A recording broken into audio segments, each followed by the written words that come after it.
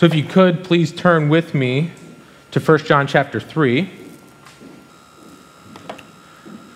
1 John chapter 3. We're going to be looking at verses 11 through 24 this evening. So we have a number of different verses to get through, but we'll navigate our way through it. And what I want us to talk on and think about tonight is the idea that's been going on through 1 John quite a bit, and that is this idea of the assurance of our faith. How do we know that we are Christians? That's the question for us tonight. How do I know that I'm a Christian? And John is really digging into the center part of his letter to these Christians, because what I suspect he realizes for these people, for these Christians at that point, and if we're honest with ourselves, it's for us as well, is that they had doubts. And doubt's a funny thing. It takes many forms. It comes from different sources. Sometimes we can doubt because we are forgetful people. Did I turn the stove off when I left the house? Did I pay that bill that I was supposed to pay or not? We're forgetful people. Elizabeth's smirking at me because this is the classic conversation we have when we leave the house. I hope I turn the straightener off. I wonder if I turn the straightener off. That happens for many of us because we're forgetful people. So we doubt about what actually happened. Sometimes we doubt because we don't have the experience with something. We're unsure of what to do because we just aren't familiar with things.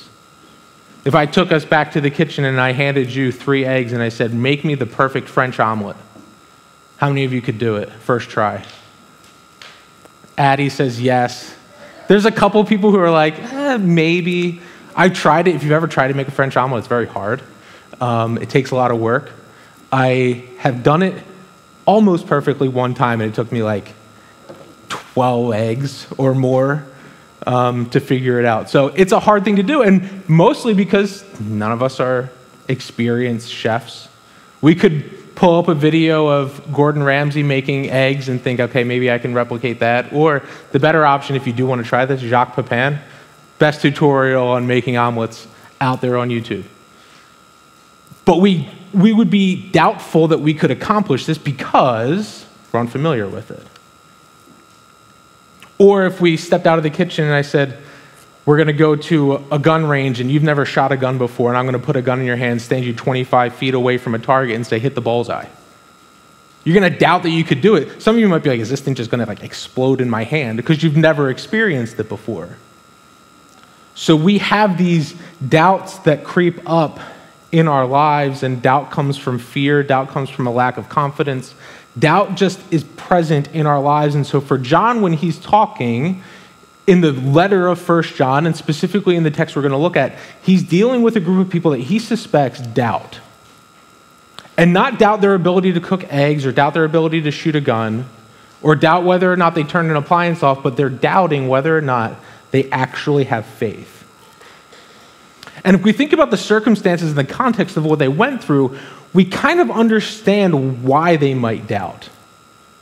John's dealt with a number of different topics already in this letter, and one of them is that there are people who were in the church, who were part of the community of faith, who have now left. They're no longer part of it, namely because they denied the humanity and the deity of Jesus Christ. They saw Jesus and they said, we don't believe this truth, this theological truth about him. And so they've left the church. So if you're remaining in that church and you've just seen your friends leave and say, this thing you believe is a lie, imagine how that might shake your faith. You begin to question, well, are these people right? Am I the one that's wrong? And so you doubt whether or not this is actually real. And so you wrestle back and forth with, is my faith legitimate? And we understand that same doubt sometimes through relationships we have where people leave the faith and we begin to question things, but we also have doubts because of our own experiences in our own lives. We see sin in our lives and we begin to question, would a Christian live like this? Would someone who believes the gospel actually do these things? And so we begin to look at our own selves and see our sinfulness and say, man, I don't think I'm a Christian. I don't know that I'm actually a Christian. So what I want us to do is to walk through this text with that question in mind. How do I know that I am a Christian? And the goal of this is not to have us walk away discouraged, not to have us walk away upset, but it's for us to walk away, if we are genuine, true believers, to walk away encouraged by the Word of God that yes, I can know, and I do know that I'm a Christian, because it is possible. We're not a traditional confessional church that follows creeds or follows the confessions that have been passed down through history. Some of my Presbyterian friends would be like, you probably should be.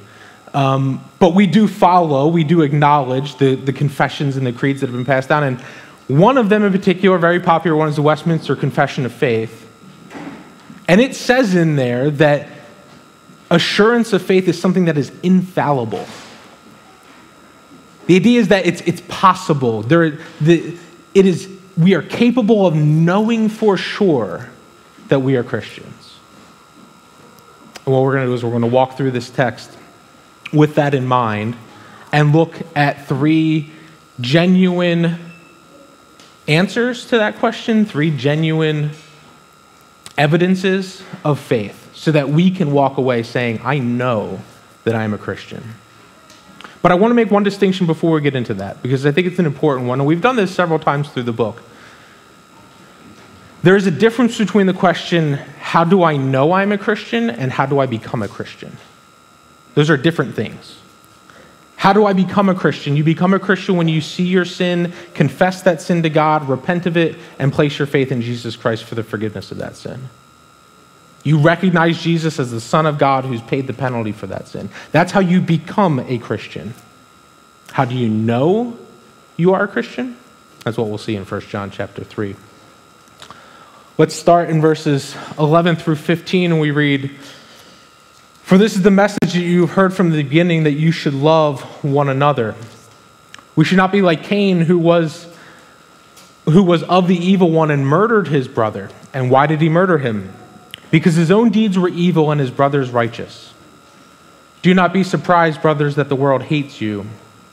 We know that you have passed out of death into life because we love the brothers. Whoever does not love abides in death. Everyone who hates his brother is a murderer, and you know that no murderer has eternal life abiding in him." So the first evidence, the first answer to this question, how do I know I'm a Christian? I think we could summarize these verses and say this: you know you're a Christian if you have a genuine love for other believers in your life. The message from John is clear. We should love one another, and for John, this is nothing new. We read John 13 earlier because John sat in a room where Jesus had just finished washing the disciples' feet, and Jesus says these words, "A new commandment I give to you, that you love one another. Just as I have loved you, you are also to love one another. By this, all people will know that you are my disciples, if you have love for one another." So when he says this is no new commandment, he's saying this is what you learned from the beginning. The very foundation of the gospel that you heard, that you believed, was one rooted in, grounded in love. John uses an Old Testament example. He goes to the story of Cain and Abel, and if you're unfamiliar with that, I'll summarize it briefly. Cain and Abel are brothers, Genesis chapter 4. They both come to God offering a sacrifice to God. The Bible remarks that Abel does this, offering this sacrifice with faith. He does this thing. Cain, however, lacks faith, and so his offering is not accepted by God, where Abel's is accepted by God. And Cain, out of anger towards God for his lack of acceptance, murders his brother, kills Abel. So John gives us this example, and he says, this is how not to live. This is the opposite of love. This anger, this hatred that sat in Cain's heart and brought him to the point of murdering his brother, that's the opposite of love. And that's not how you should live. He then asks this interesting question. He says, why did he murder him? Now, if we looked at the story and we thought about it, we could say, well, maybe it was jealousy, maybe it was anger, maybe it was resentment towards Abel, anger towards God. It could be a variety of things. But John just summarizes it with one word, and he says it's evil. Why did Cain kill his brother? Because he was evil. And I think that points to Cain's character.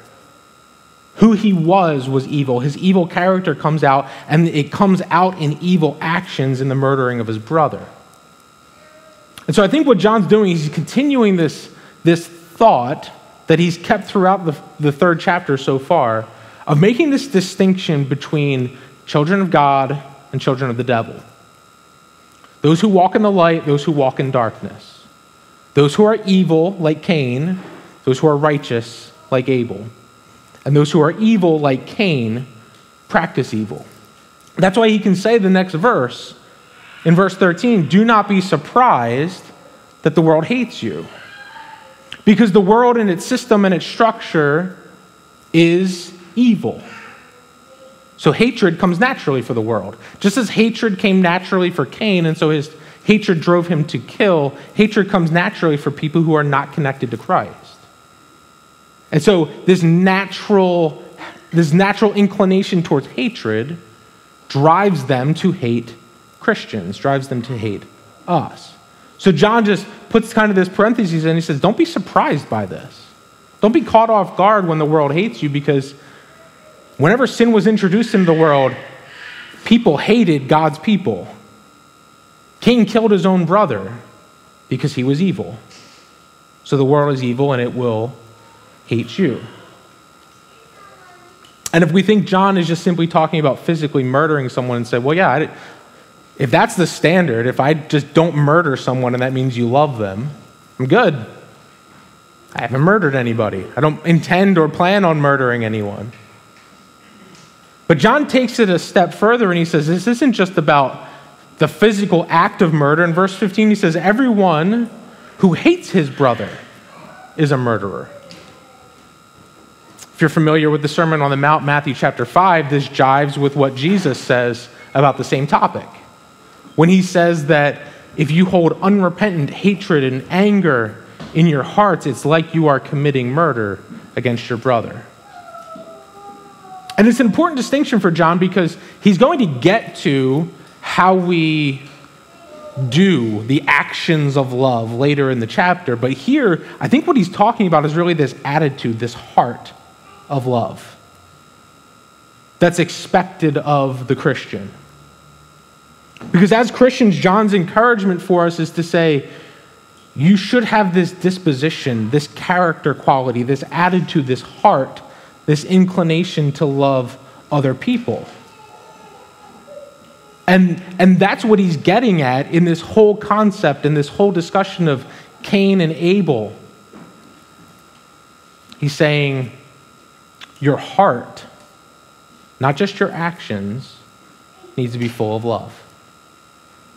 That's the expectation of a Christian. We'll get into why in just a moment. John affirms this in verse 14, and he kind of says something interesting.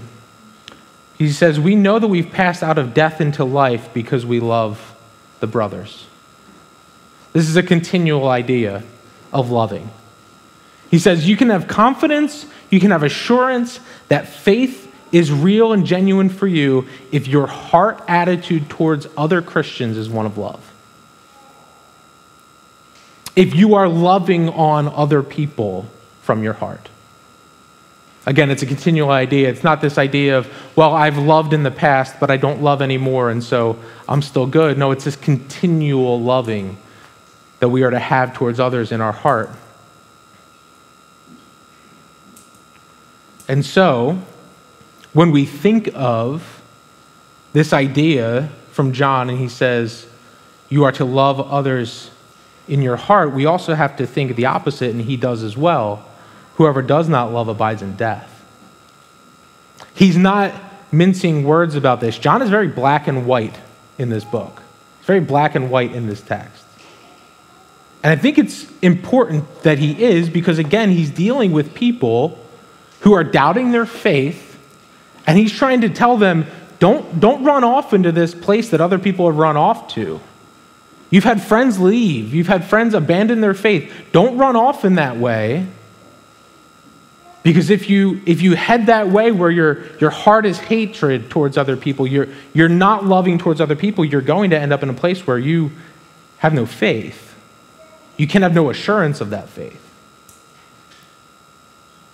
And so John is saying, if we cannot say from our hearts that we love other people, you can't have confidence in eternal life. I want to raise two objections. You may even be thinking of them and then address them. The first one is this. You've just said that we need to look at our hearts to see if they're loving as a means of assuring ourselves of our faith. But the Bible says, Jeremiah 17:9, if you're familiar with the text, your heart is deceitful above all things and desperately wicked. So how can you say if your heart is loving, look to your heart to see if there's love there as an assurance, as an evidence of our faith? Because our hearts are deceitful. We can't trust our hearts.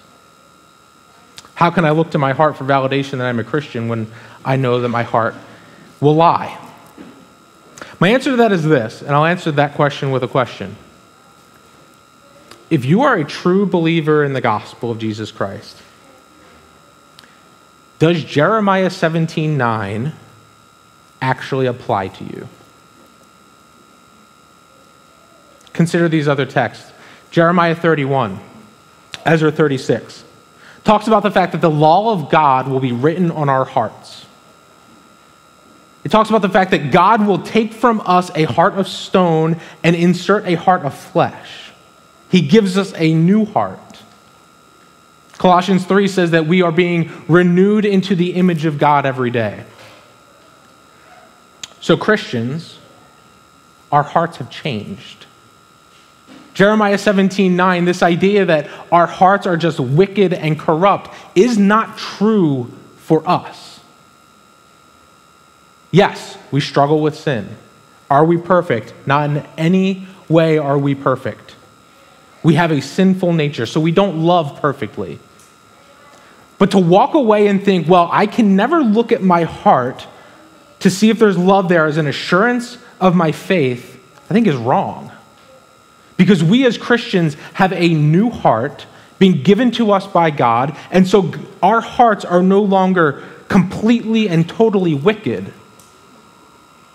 We have been changed. We have been renewed by the gospel and are being renewed by the gospel. And of course, we have this sinful nature, and so when we look at our hearts and we say, well, I don't love perfectly. Go back to 1 John chapter 3. Does John say, in order to have confidence in your faith, you must perfectly love people? He does not. I think we have to get comfortable with this idea that having a loving heart towards others does not mean having flawless love towards others. Amen. We're capable of loving in a true, a sincere, and a good way from our hearts that is not perfect. And you read the text of John and you realize John's okay with that in this context. He's not demanding perfect love from our hearts. And frankly, we're not capable of having perfect love in our hearts. We're not capable of being perfect, but there is someone who is capable of being perfect in our place, and that's Jesus Christ. John doesn't call us to perfect love. He calls us to love sincerely and true and in a good way. And he's encouraging you to say, your heart has changed. And if you look in your heart and you see love for other Christians around you, you can be assured that there is evidence of faith and that your faith is real. Second objection. If you were to say, I have been hurt by other Christians in my life, they've never repented of their wrong, and it's hard for me to love them from my heart, does this mean that I'm not a Christian? And I think we have to answer this question and say, no, that does not mean you're not a Christian. John doesn't directly address this in his letter, but I think it's natural for us to question and say, well, what if someone's hurt me? What if someone's wronged me? They've never repented of this. So how do I love them? I find it hard to love them. I find it hard to care for someone who's harmed me, who's wronged me. And again, I don't think we would look at this and say, if you're struggling to love someone who's harmed you, that is evidence that you don't have faith. I want to qualify that no with a couple points. We'll go to some scripture and we'll talk about it. Romans 12:18, it tells us that as far as it depends on us to live at peace with all people. So my first kind of qualification to that no is, if someone has hurt you, have you taken right biblical steps to try to reconcile that hurt? If you've taken the difficult steps that it is to confront someone who has harmed you, and don't get me wrong, it is difficult, it is hard. If you've taken those steps to do that, likely what has taken place is you have gotten counsel from people that you trust and that you love, and that have given you good advice. You've prayerfully considered how to biblically confront this person who has wronged you.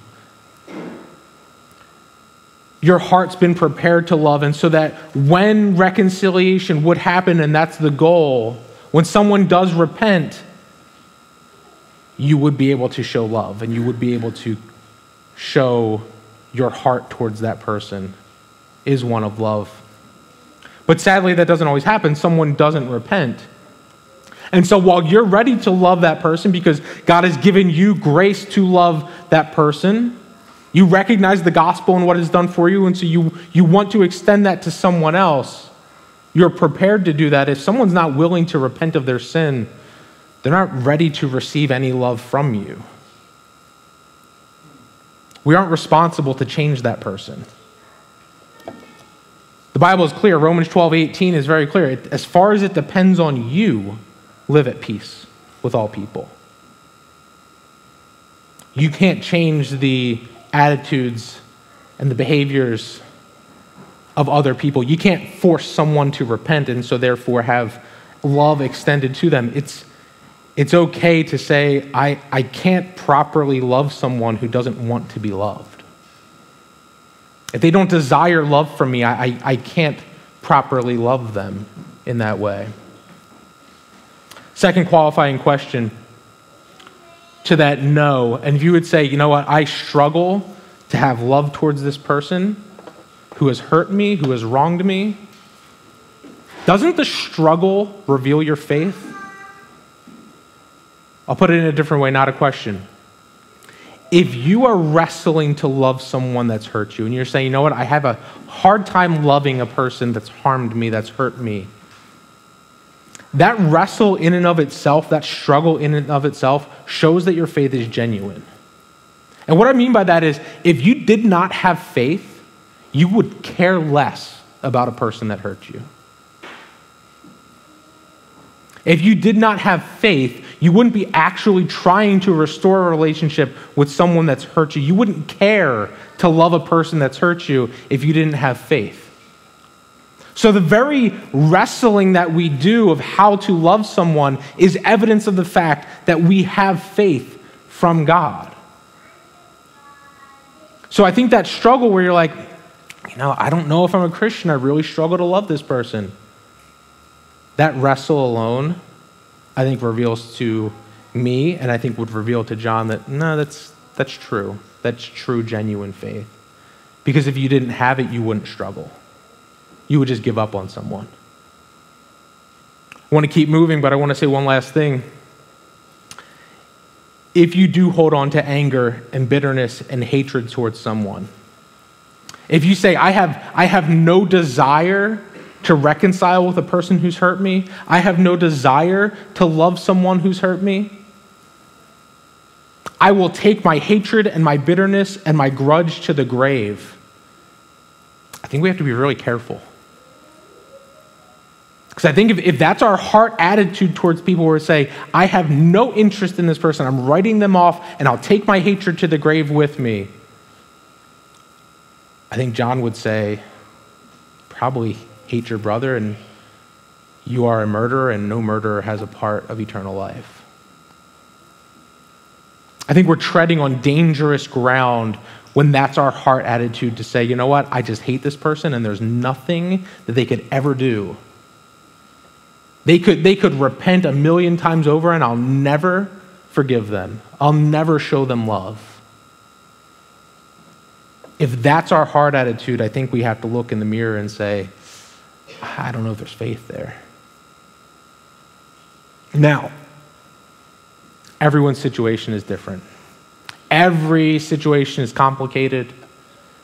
Every nuance where we've been hurt, every relationship is has its own set of challenges. And so if you're wrestling with loving someone that you really just don't care for, or if you're in a position like that latter person, you say, you know what, I just hate a person. I have no interest in loving them. My encouragement for you would, please talk with someone. Talk with me. Talk with some of the other elders. Talk to someone in your GCC, someone that you trust. Someone that you trust and that you know you can be open and vulnerable with about what's going on in your life, and they will respond with grace, respond with kindness, respond with love, so that they can help you walk through this. Because as we see in those first few verses of this text, this is about death and life. This isn't about just now. This isn't about just this life. For John, the way our hearts are oriented towards other believers with love or hatred is the defining characteristic of whether or not we are going to pass from this life and enter into the glory of God, or pass from this life and enter into hell. This is real, heavy, big stuff for John. This isn't just trivial things. And so if you're wrestling in that area, please, I would encourage you, talk with someone that you trust that can help you navigate through that struggle and point you back to the gospel of Jesus Christ. So the first mark, the first evidence of how do I know I'm a Christian is to love other believers. The second one we see in verses 16 through 18 reads this: by this we know love, that he laid down his life for us, and we ought to lay down our lives for the brothers. But if anyone has the world's goods and sees his brother in need, yet closes his heart against him, how does God's love abide in him? Little children, let us not love in word or talk, but in deed and in truth. The second evidence, or the second mark of how do I know I'm a Christian, is that as we follow the example of Christ, your love is expressed through physical acts of serving others. Real love, for John, God's love, is shown as well as spoken. It is a tangible thing as well as, and not only a theoretical thing. We hear about love all the time. Love is written about. Love is talked about. You turn on the television, you turn on a movie, you listen to music. Love is all around. But do we know what it actually is? The Bible says if you want to see love, it says it in verse 16, by this we know love. If you want to see love, you look at the cross. If you want to know love, you look at the cross. If you want to show love to other people, you look at the cross. If you want to live love towards other people, you look at the cross, because it's at the cross where Jesus, the Son of God, sacrificed his life on our behalf. He lived the life that we should live, but we didn't. He died the death that we should die, but now we don't have to. Because love at its core, and he says it in verse 16, love at its core is a self-sacrificial, self-substitution love. It's in our sinful nature that we want to self-preserve. But true, genuine love, it calls us to sacrifice, and Jesus is the ultimate example of that. He says there in verse 16, by this we know love, that he laid down his life for us. He says similar words in John 15, verse 14. He says, greater love has no one than this, but to lay down his life for his friends. We typically stop there, but the very next verse John 15:14 begins with, "And you are my friends." Think about John writing these words in this letter. Think about him writing the gospel, remembering back to the day in that upper room where Jesus is looking at them and he says, no one shows greater love than to lay down his life for his friends, and I'm your friends, and just hours later, he's laying down his life for his friends. What an incredible experience for John. And so we see through the eyes of John that not only did he die for John, but he died for us. And so the same words that Jesus says, he says, "And you are my friends," to his disciples, he is pleased to say to us. If you trusted in Jesus Christ for the forgiveness of sins, Jesus says, "You are my friend." And truthfully, we only know love because of what Christ has done for us. Because without God's love poured out on the world, we have no concept of love. We understand that love exemplified in Jesus Christ, that's what that's talking about, that he laid down his life for us, is a love that expends itself in the interest of others. True, genuine love exemplified in Christ is one that gives of itself for the interest of others. What John's ultimately telling us, if we want to boil it down to one simple phrase, an idiom, talk is cheap. We can say we love all we want, but if we never show it, talk is cheap. James talks about this same idea in James chapter 2, and he says that what good is it if you see someone in need and just tell them, "Go in peace, be warmed and filled"? What good is that? If you don't actually show tangible love towards other people, what good is that love? It's meaningless, it's pointless, it does nothing. We would expect John, using this example of Jesus, he said he laid down his life for us, so we ought to lay down our lives for the brothers. You would think he would bring about a scenario or an example for us to say, well, you should lay down your life for your friends in this way. This is how you would lay down your life for your friends. Elizabeth and I were hanging out outside last night, and she had music playing as she typically does, and there was a song that came on. I don't remember who the singer is, nor do I really care all that much. I'm not big into music. But the lyrics went something like, "I will jump on a grenade for you. I will step in front of a train for you. I'll do anything for you." And it's this guy, I guess, talking to someone he loves and saying, "I will die for you." I don't know who the singer is, but maybe he was reading 1 John. I don't know. Bruno Mars. There you go. If you want to waste 3.5 minutes of your life, go listen to the song by Bruno Mars. No offense to any Bruno Mars fans. I just don't love music that much. But we would think that John would go there. John would write this long paragraph of how we would die for someone that we love. But he doesn't do that. He doesn't say, go jump in front of a train for someone and that's how you'll show him you love them. He says, when they come to you and they say, "I need some food," are you going to give it to him? "I'm cold, I need a coat," are you going to give it to him?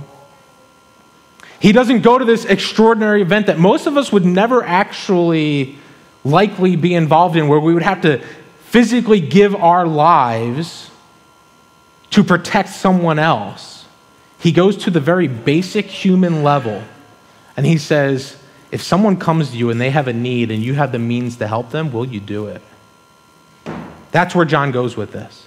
He says, to live out love, this love that you say is in your heart, to live it out is to try to meet the very basic needs that people have in your life, the people that are around you. So when someone comes and they says, "Hey, I'm struggling, I don't have enough food for my family," do we just say, "Be warmed and filled, go in peace"? It's getting cold, I don't have a coat, my heat was turned off because it was too expensive. How do we respond to that? Verse 17, he says, if you have the world's goods and see your brother in need, yet close your heart to him, how does God's love abide in you? That idea of closing your heart to him is that you are unaffected by it. You're emotionless. Someone comes to you with need, they're vulnerable enough to say, I have something that I need, and your response to them is just like, have a good day. I'll see you next Sunday. That's the idea that John's getting at when he says, you have closed your heart. You are emotionless. You are unaffected. You have no sympathy. You have no pity for someone who's coming to you with need. Now, I want to encourage us. I want to encourage us because, sometimes we preach and sometimes we think that the idea of preaching is just to, convict us of sin. There's a part of that that's true. That we need to walk away feeling like we have a bunch of things to change about our lives, and that can be true. Scripture changes us. We ought to be transformed by the Word of God. But part of coming to a text and part of preaching is to affirm when we see grace present in the lives of the church. And so, church, I want to affirm you. Because when it comes to this idea of caring for and helping those who are in need, I think we do this. Do we do it perfectly? No. Do we do it well? Perhaps. That's subjective. That's on a scale. Do we do it? Yes. So I want to encourage you. I want to affirm the grace of God in your lives that when people come along who have needs, we have countless examples of people in this church who have stepped up and said, I will care for that need. I will address that need in someone's life. Many meals have been made. Many hours have been spent distributing food through a food truck each weekend to homeless people downtown. People have used their skills and their abilities, their energies, their time to care for people. Hours are spent bringing people to worship that may not have a car or means of transportation to get here. Time spent praying with people who are hurting. Money spent, we just talked about it earlier, money spent to send to a church thousands of miles away on another continent where we've only met 2 people from that church. And yet, we've been able to support and help Christians in need. So I say this not to puff us up and give us a sinful pride about how we interact with people. But I say this just to affirm the grace of God that when you see a brother and sister in need and you have the means to help, church, I haven't seen you close your hearts to them. And I want to thank you for that. That is a beautiful display of the gospel. And when we think of it in the context of this passage, in the context of 1 John, it's a beautiful display of the faith that you have. So if you're wrestling with doubt, and you say, I can point to examples in my life where the love that I have in my heart has been poured out and shown to other Christians, use that as something to give you confidence in the faith that you have. How do I know I'm a Christian? The first evidence is that we love from our hearts. The second is that love in our hearts is shown through the service of others. And the third is verses 19 to 24. It says, by this we know that we are of the truth and reassure our hearts before him. For whenever our hearts condemn us, God is greater than our heart, and he knows everything. Beloved, if our heart does not condemn us, we have confidence before God, and whatever we ask, we receive from him because we keep his commandments and do what pleases him. And this is his commandment, that we believe in the name of his Son, Jesus Christ, and love one another, just as he has commanded us. Whoever keeps his commandments abide in God, and God in him, and by this we know that he abides in us, by the Spirit whom he's given us. The third evidence is this, is that even when we doubt, God sees your faith in Jesus Christ for the forgiveness of your sins. If we were to isolate these 3 things, these 3 evidences, and we were to say, I'm just going to use one of them exclusively to give me confidence in my faith. So you know what? I really have a lot of love for people in my heart, and we just exclude the other 2. We would have no confidence in our faith. We shouldn't have confidence in our faith. If we're saying, I have a heart full of love, but I never show it, we shouldn't be confident in our faith. If the alternative is true and we say, well, I show a lot of love to people, but in my heart, I actually hate everybody. I just do it because I'm supposed to. I just go through the motions of it, but I don't actually love. We shouldn't have confidence in our faith. But if we can genuinely look at our hearts and say, there's love there. I've been changed by the gospel of Jesus Christ. I have a new heart, and I show that to other people, then I can have confidence I know that I'm a Christian. And you say, but what about the fact that sometimes our heart does deceive us? Sometimes our heart does tell us that we're not genuinely a Christian. When we fail to love, our heart tells us that we are terrible people that could never be saved. And what we see in verses 19 to 24 is that when our heart, or we could say our conscience, condemns us, God's greater than all of that. The foundation of our faith, the foundation of the confidence we have that we are a Christian, is that Jesus Christ died for our sins and that God sees not us when he looks on us, but he sees Jesus Christ and his sacrifice for us. When it does happen that our heart condemns us and your conscience says, how could you possibly be a Christian? And your heart pushes you to doubt your salvation, God is there. But he's never there to destroy us. He's never there to condemn us. The Bible says that he's there and he knows all. God is greater than our heart and he knows everything.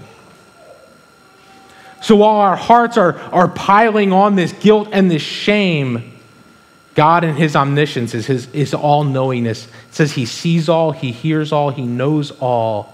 He sees our hearts better than we see our own hearts, and yet he looks at all that and he says, I still accept you. You're still my child. And what it does in this passage tells us is that it gives us confidence. Verse 21 says we have confidence before God. It gives us confidence to come to God even when our heart wants to condemn us, knowing that God's greater than those things. And so we can, in confidence, be honest with God and say, God, I do have a hard time loving people. I do have a hard time showing that love to other people. Sometimes I'm too focused on myself. Sometimes I'm too focused on my own preservation. I don't desire to self-sacrifice like you did for me. And I think it's in that time of honesty and prayer to God that we can recognize because of what Christ has done for us, we don't have to shrink away from God. We don't have to pull away from him and say, God, I'm just so terrible and so awful. I don't love like I should. I don't love like John tells me to love. And so I don't know if I'm a Christian. Instead, we move towards God and embrace God as he's embracing us. And we recognize the fact that God looks on us, people who are fallible, people who are sinful, and he says, I see greater than what your heart is condemning. I see Jesus Christ in your place. While your heart wants to tell you you're not a Christian, you are. You can have confidence in this faith as you live it out for my glory, for your good. And so when we do come to God and in honesty pray to God and not shrink away from him, but confidently, what does it say? We ask. Whatever we ask, we receive from him. So we ask for help.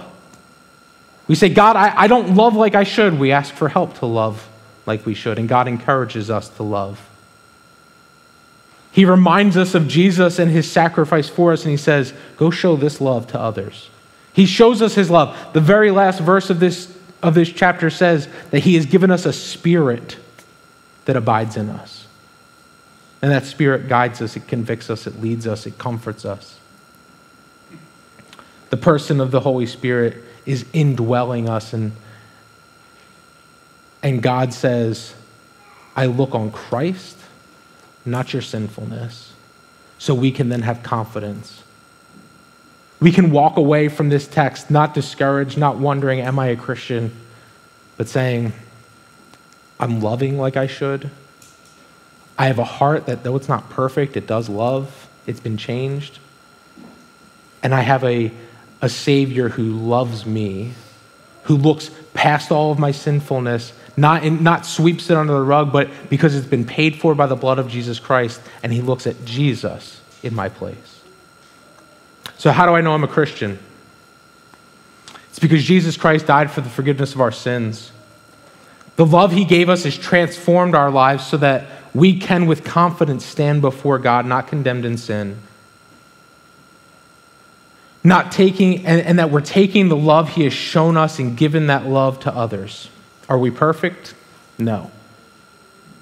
But he hasn't called us to perfection. He hasn't called us to perfection because we can't be perfect. Instead, Jesus has been perfect for us. So friends, if you've experienced the love of God through Jesus Christ, that is our answer. How do you know that you're a Christian?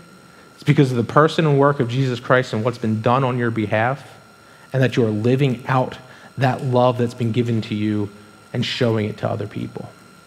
If that's happening for you, walk out in confidence before God. Be encouraged by the fact that you are a child of God and that he is pleased and glad to call you his child. But friends, if that's not your experience, if you would say, I hate people, I want nothing to do with people, I have no love in my heart, I don't show love to other people, I don't know the reality of the gospel in my life, I would invite you to come and talk with me. Talk with someone, again, that you trust, that you know will walk you through what the gospel means, and that you would come to a saving knowledge of Jesus Christ, that you might know, that you might have confidence that the God who died for you, the God who saves you, is the God who will keep you for all of eternity. We remember the display of God's love for us each week when we take communion. It's a time for us to reflect on the sacrifice that Christ has made, and so we're going to do that now. He died so that we could live, and so we remember Jesus' death until he comes. That's what he calls us to. Traditional for us each week to take communion, so we're going to do that. We will sing a song together and then take communion as well. But before we do, let's just briefly pray. Gracious Father, we want to thank you for Jesus' atoning sacrifice for us. We ask for your blessing as we take communion. Help us to remember the love that you have poured out for us through Jesus Christ and his death. Thank you for your plan of salvation. Thank you for including us in it. In Jesus' name we pray. Amen.